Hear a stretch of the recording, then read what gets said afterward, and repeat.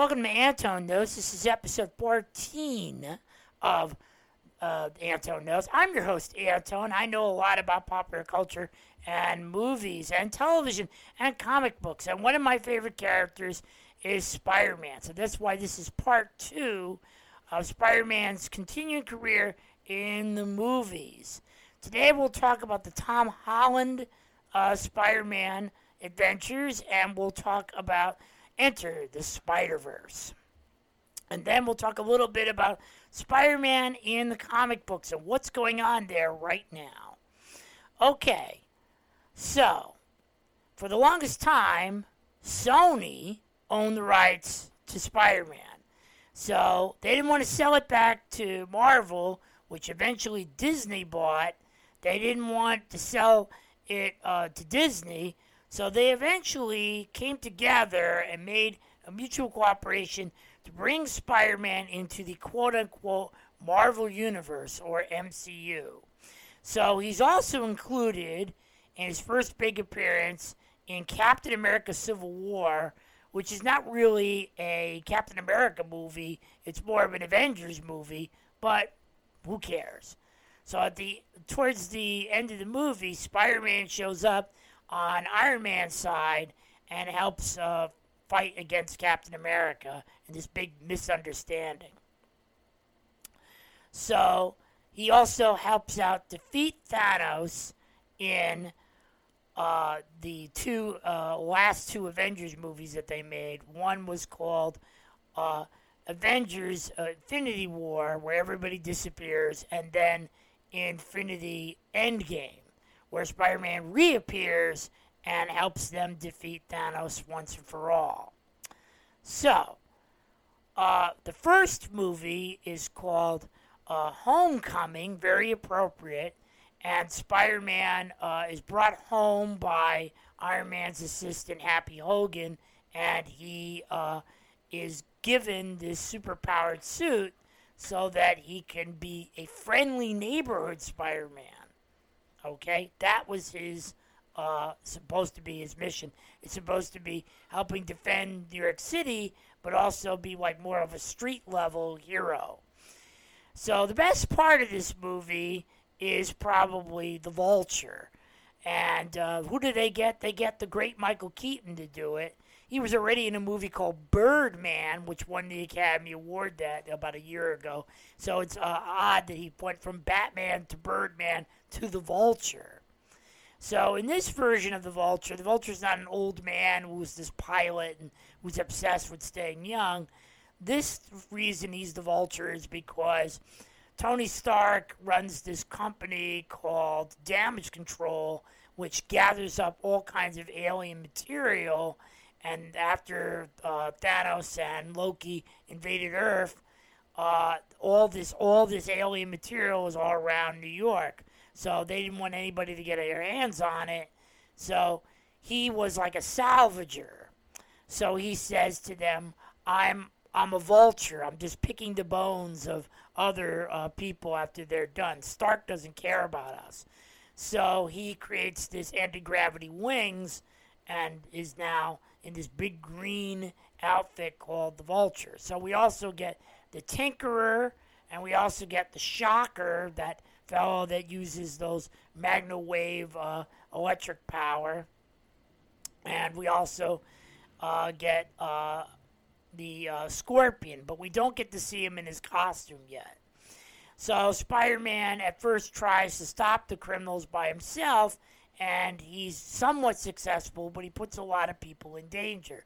Iron Man comes to help him, and at first Iron Man's like, Spider-Man thought it was just an empty suit, but actually Iron Man is in there, and he tells him, hey, what are you doing? You have to give back the suit. You don't deserve it.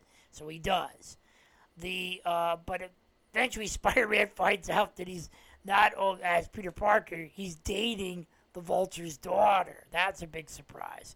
So at the end, Spider-Man defeats all the other minor villains and also defeats the Vulture. What I liked about this movie is they didn't kill him off at the end. Now, the only other thing is my cousin, and I saw this movie together, and she looked at me, and I looked at her, and she said, "This is a lot like a kid's movie." And I go, "You're absolutely right." They made Spider-Man a little too young here for my taste. I would have rather seen him more with older, a little more mature, but that's okay.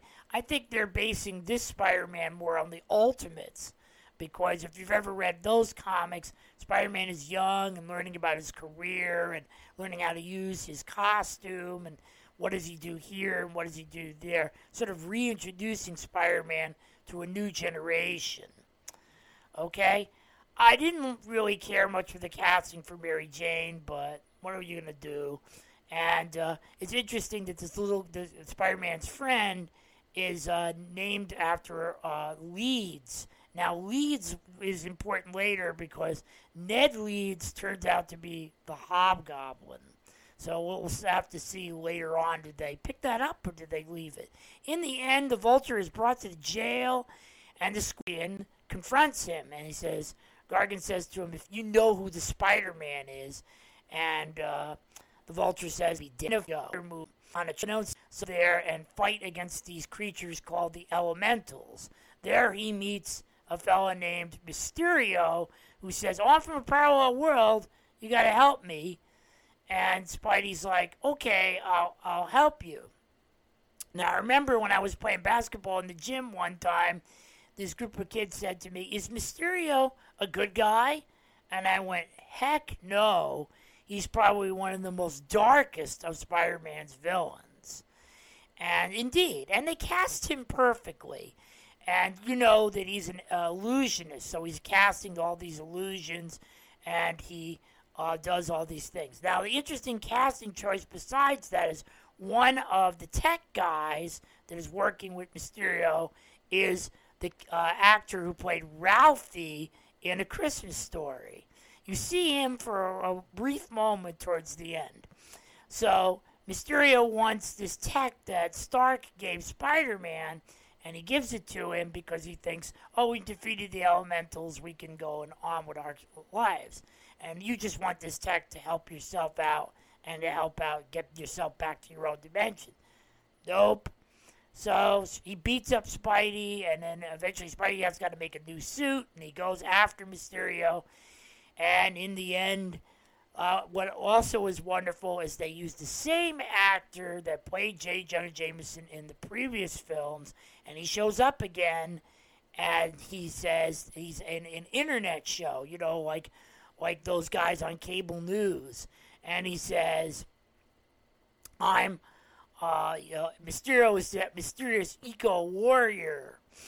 And in the end, he shows... Now, I don't think Mysterio is dead. I think that he's too slippery a customer to let himself get killed. So he turns to the camera and says, "I know who Spider-Man is. Spider-Man's real name is Peter Parker." So we already know the next film, and it's called No Way Home. So there you go. The rumor is that many of the other villains will be in it. We'll see Alpha Marina as Doc Ock. We'll see Jamie Foxx as Electro. We'll see Kraven the Hunter. There's rumors that Keanu Reeves. I know I've got a buddy of mine who loves Keanu Reeves. They're talking to him about being Kraven. That'd make an interesting casting choice. And they have a few other guys that they're talking about. Before this, Sony wanted to do a Sinister Six movie. Bring all 6 villains together, do origin stories for each of them, introduce them in a movie, one movie, and then have them form the Sinister Six, and then go after Spider-Man. But that fell through, so now I guess they're redoing this. There are a couple of other movies that are in the Spider-Man universe that Sony's doing.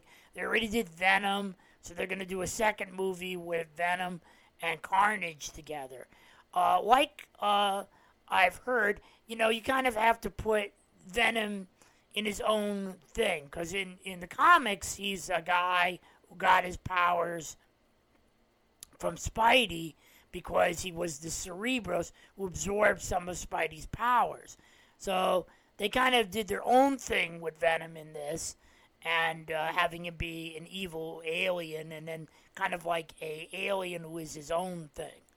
I think the movie was fine, and then he's going to do this other film about Carnage, the spawn of Venom. The movie that got delayed because of COVID is Morbius, the half-man, half-vampire creature that showed up in the Spider-Man comics in 100 and 101, called Vampire on the Loose. So at the end of the trailer for that movie, the Vulture shows up and says, "Hey, Michael Morbius." So is he going to be part of the Sinister Six or not? We'll have to wait and see. So the other movie, and I'm going to call out a friend of mine. I was just talking to him about this movie, and he didn't like it because he couldn't relate to the characters. And he knows who he is, but I would say give it another chance, let me tell you. Now, finally, the Oscars got off their things to get to finally give movies, animated movies, their own category. For the longest time, animated movies, which sometimes would even be better than live-action movies, were ignored. The only time an animated movie that ever got nominated for Best Picture before this was Beauty and the Beast. That's it. They got their own category. Snow White and the Seven Dwarfs got an honorary Oscar, like this is an achievement, that sort of thing. They never got an Oscar, you know what I mean? So they gave them their own category. But Disney didn't win that first one. Shrek did.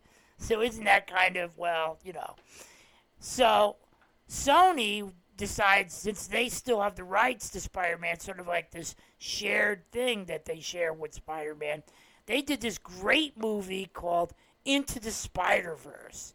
It's a wonderful animated movie. Never seen it? Go watch it.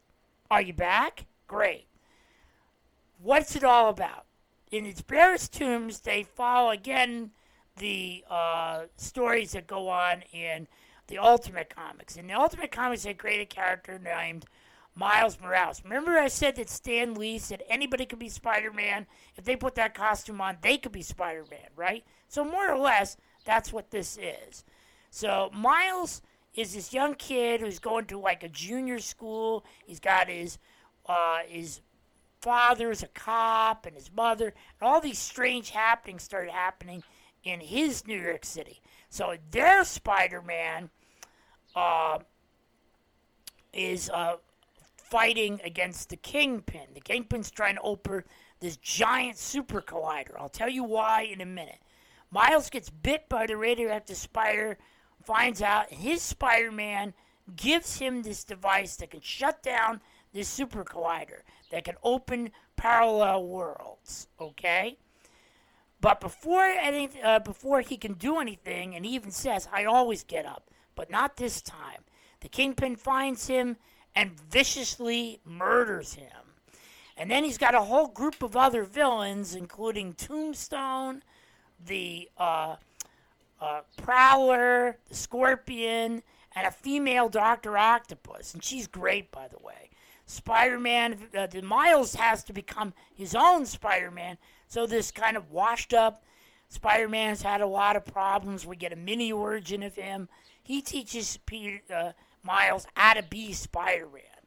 And so he also runs into a film noir Spider-Man, brilliantly played by Nicolas Cage. And we also get the Amazing Spider-Ham, a cartoon Spider-Man, who says, animals talk in this dimension, don't they? And Gwen, who is Ghost Spider. In her world, she gets bit by the radioactive spider, and she becomes Ghost Spider. And this young girl with the radioactive spider inside a robot, and she kind of is doing her own Spider-Woman thing. Okay? So now Miles has to learn to be Spider-Man, find his own costume, relate to this and everything, and eventually stop the Kingpin's plan, which is he's more or less willing to destroy his own universe or rip the other universes apart to get at his family because his wife and his kid found out he was the kingpin, not just Wilson Fisk, and save them before they died. But the Spider-Mans are not going to have any of this because they would. And then in brain animation, we go inside the super collider, and of course, if you've seen the movie, you know what happens. And I can't wait till they do a sequel to that. And Stan Lee, who's got one of his last cameos in a movie, is in this movie. And he said, "Oh, we used to be friends. I'm going to miss him." I cried like a baby. I said, no, no, no. He actually makes a couple of cameos in that movie because, you know, you can draw it, you can put him in anything. And that was shortly after his death. And they won the Academy Award, and it was terrific. Okay? So that's about it for the films. Let me just tell you about what's going on in Spider-Man right now in the comics right now. Now, a lot of criticism will say that the Spider-Man comics aren't that good, but I'll read Spider-Man until the day I die, okay? The new story right now called King's Ransom isn't that great, but the creature, this creature called Og, is really interesting, and it's the issue that spotlights him is incredibly sad. If you have pets, you will understand that. But up and coming right now, after this story, The King's Ransom ends, the Chameleon, the Master of Disguise, he'll be back. And then this giant storyline that they're going to do. Now, I mentioned before that there was a storyline called Superior Spider-Man where Doc Ock took over Spider-Man's body and kind of made the better Spider-Man for himself. So he is Peter Parker, but Otto Octavius' mind. So he eventually leaves Spider-Man's mind, and Spider-Man gets to take over his own body and be Spider-Man again.